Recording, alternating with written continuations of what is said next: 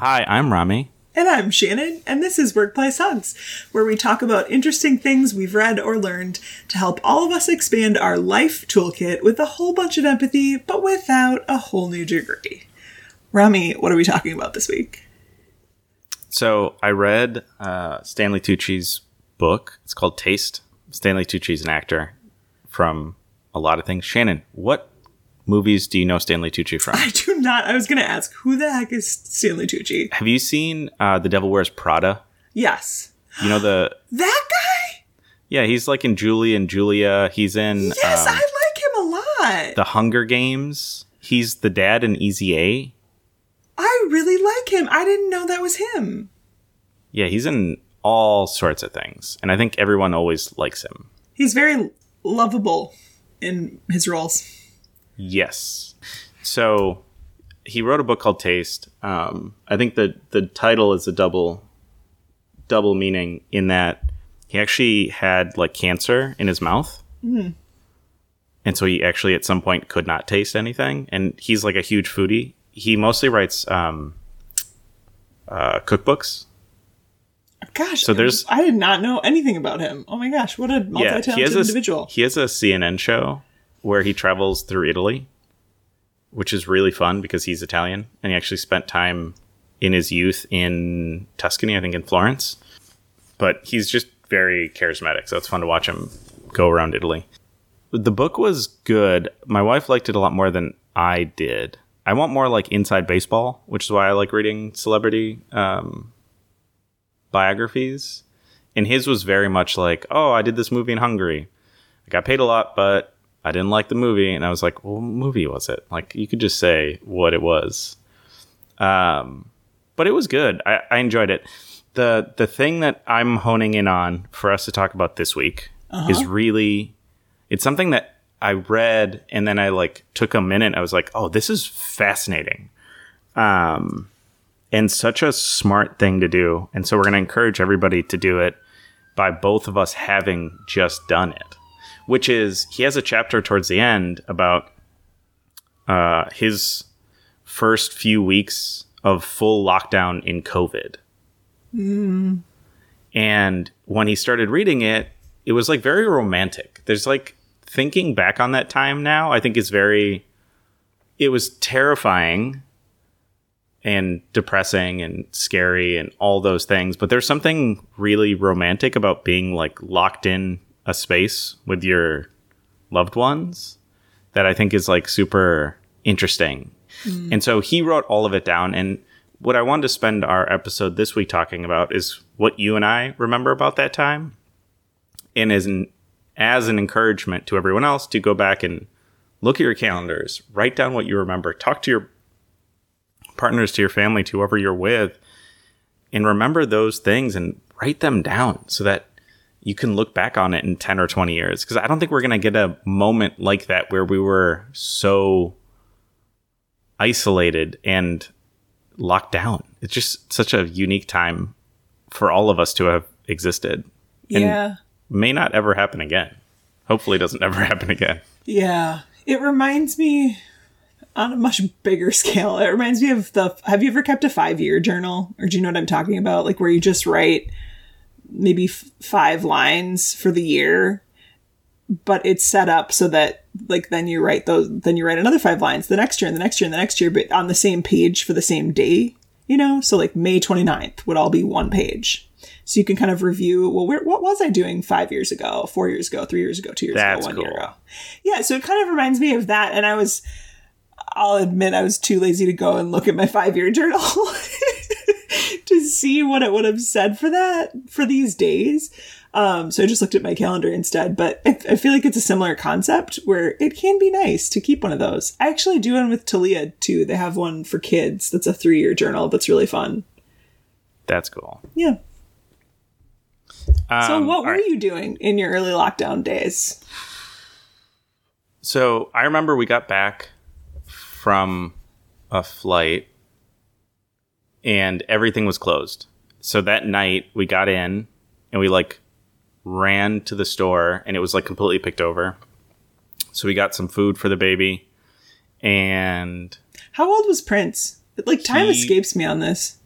He was not quite a year at that point. He was like 7-8 months. Wow. 9 months. So he was like still on formula, still in like a lot of diapers. Yeah. So it was like there were no diapers, there was no formula, there was like nothing. We got some like baby food for him. And then, I don't know, whatever dry goods we could find. And then I just remember every morning we would wake up and my wife and I would look at our calendars and like shift meetings around to try and make sure that we weren't like overlapping. So someone was always with him. And then it was like, okay, now we take stock of the food that we have. So let's figure out what we can make with what we have. And all of those things that are tiring and exhausting to think about. But the nice thing was, once we got to nighttime, it was like, oh, we have a lot of beer because I like beer in our, like, we've cellared it all. Mm-hmm. And so it was like, oh, who knows if we're going to be alive in 6 months. So like, let's start cracking open all these like really rare things that we've been saving for occasions. But, you know, there might not be occasions. So this is like our chance to do that. And I remember we cracked those open. We had one special bottle every night, which was really fun. And we started rewatching like the Harry Potter movies, which was fun. And I was watching all the James Bond movies because the newest one, No Time to Die, was supposed to come out, Shannon, in April of 2020, as you can see on my cup. Didn't come out until October of 2021. Wow. So I'd like rush to watch, I don't know, 22 or 23 movies by like April. And of course it didn't come out in theaters because there were no theaters at that point. Yeah. I want to go back to something that you said. You said, because we didn't know if we would be alive. Did you really feel that way at the beginning of COVID? Like you did not know? I don't think we knew what to think at that point. Yeah. And it's funny because we've been watching this show called Station 11. It's based off a book. And they have a similar style outbreak. It's much faster and much more lethal. But you see the people dealing with it like in the first day, in the first hours. And it's very reminiscent of what was happening with all of us, except that everybody was dropping dead very quickly. Mm. So it was like almost ours on like a more aggressive scale. But you had no idea. You heard like the stories that we kept hearing in LA were, oh, New York's hospitals are full of people. They're all on respirators. Yeah. And like that's the extent of what we were getting and like whatever was happening in China at the time and Europe. So I think so. I think at that point, all bets were off. Yeah. So Shannon, what were you guys up to at the beginning of the pandemic? Yeah. So like I said earlier, I didn't remember. I had to go back and look at my calendar. When you were talking about the food thing, I was thinking, oh yeah, I remember doing that, like the grocery hoarding trip. Uh-huh. But then we gave like most of what I had bought on that grocery trip to a food bank like 18 months later because there wasn't much stuff left for the grocery hoarding trip. So I bought like a bunch of canned soups and stuff that we never ate. We didn't need to, thankfully. Do you remember waiting in lines to go into stores? I don't remember that. So we always had lines here. So I remember our neighborhood, we had a Trader Joe's that we could walk to. And you would always wait in line. It'd be like an hour-long wait. And if you went in the morning, you could usually get like a 6-pack of toilet paper. But if you went any later, like there was no toilet paper. So we'd always go in the morning and hope that we would get them. And I feel like we'd get them like once every third time we went.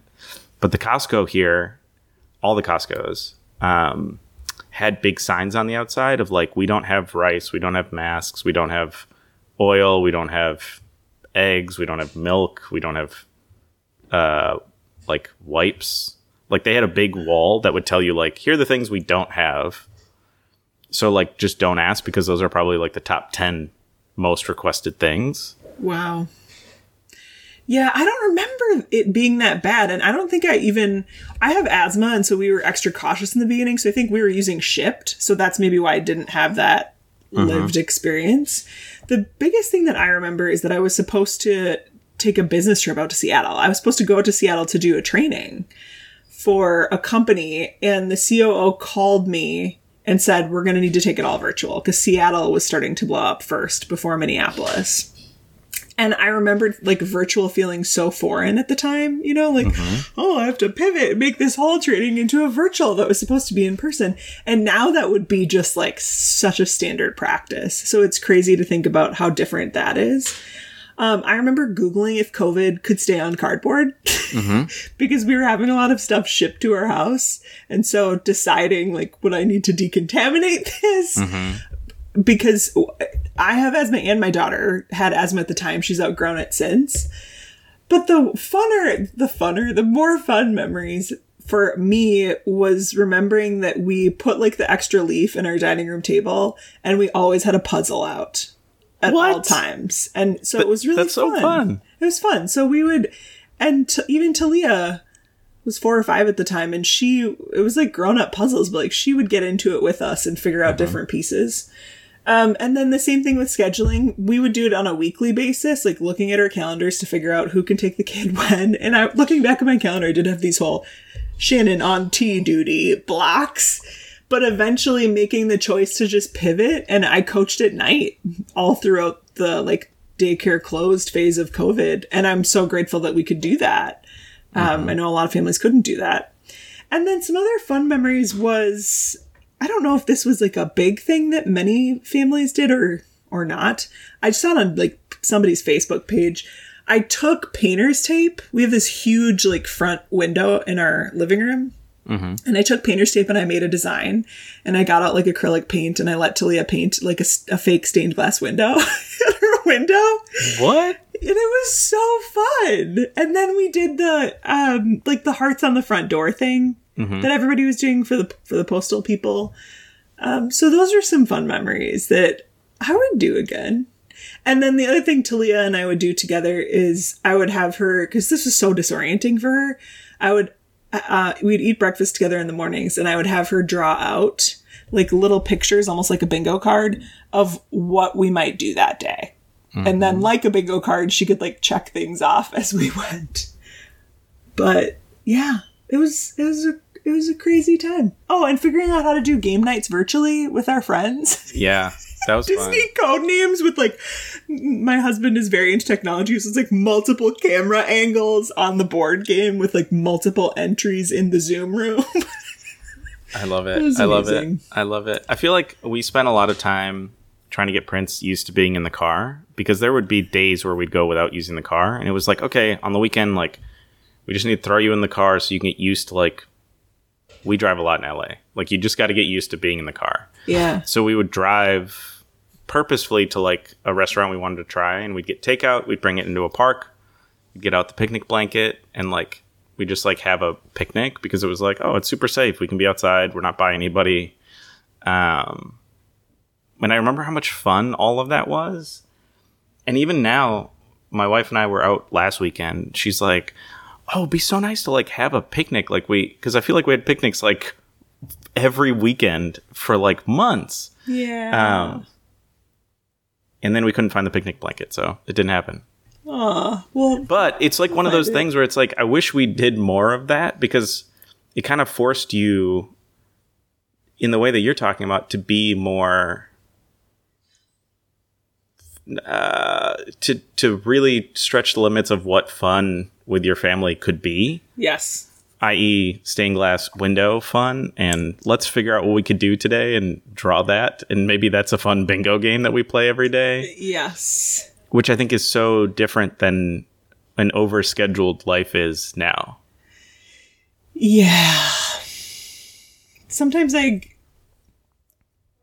don't know. I try to hold on to hope that it did change us, like as a collective. And what I observe in me is that there is some ways in which we are sliding back into old ways. Oh, for sure. So it's a both and. Can we keep some of it? But my husband did just put the leaf back in our table today. And I was thinking, maybe it's time to get a puzzle out. He did it because we have a puppy and she's very naughty, and it's a new strategy we're trying. It's a long story. But anyways, it made me think, maybe we should put the puzzles back out. Yeah, for sure. Bring those puzzles back out. We're going to find our picnic blanket. We're going to pull that back out. The one thing I've noticed for the better, I feel like, and I don't know if this is everywhere, but certainly around us, a lot of the streets or the portions of streets that were overtaken by outdoor seating, like parking lots, have stayed, which I've really appreciated. The other thing that I've noticed that stayed, at least here locally, coffee shops, not chain coffee shops are not open as late.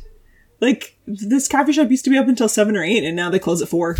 And I almost love it. Yes, because it's like, yeah, we have determined that, like, there are different priorities in life other than, like, leaving this coffee shop open for people to come to at night. Mm-hmm. But I actually miss, you're reminding me that around the lake near where I live, they closed down the street so people would have more space to spread out for walking and running and biking and whatnot. And they reopened it, and I miss it. That one didn't stay, but I get it. You know, traffic. Yes. So, with all of that, what I would say is think back on the things that you really... Think back on all of it and document it, first of all, because it's going to be something... As I was reading it, I was like, oh my gosh, I really wish I had this, because it's going to be something that we'll want to take advantage of in the future. And just remember. And then I think, too, like, if there are things, picnics, puzzles, that you really enjoyed doing then, do them again. Find a way to re-involve them in your life, because they're just going to make your life better. Yeah. I think these are the stories that we're going to be telling our grandkids someday, you know? Absolutely. Just like any period piece in a movie. And so it's taking notes to remember. Yeah, well, Talia's going to be like, this is the window that I stained glassed. Yeah. All right. Well, with that, we'd love for you to connect with us on Instagram or LinkedIn and share with us some of your favorite positive COVID memories. Of course, there's a lot of tragedy throughout it, but we'd love to hear, what are the things that you remember fondly from those early days that maybe you want to keep integrating or reintegrate into your life? With that, I've been Shannon. And I've been Rami, and this has been Workplace Hugs.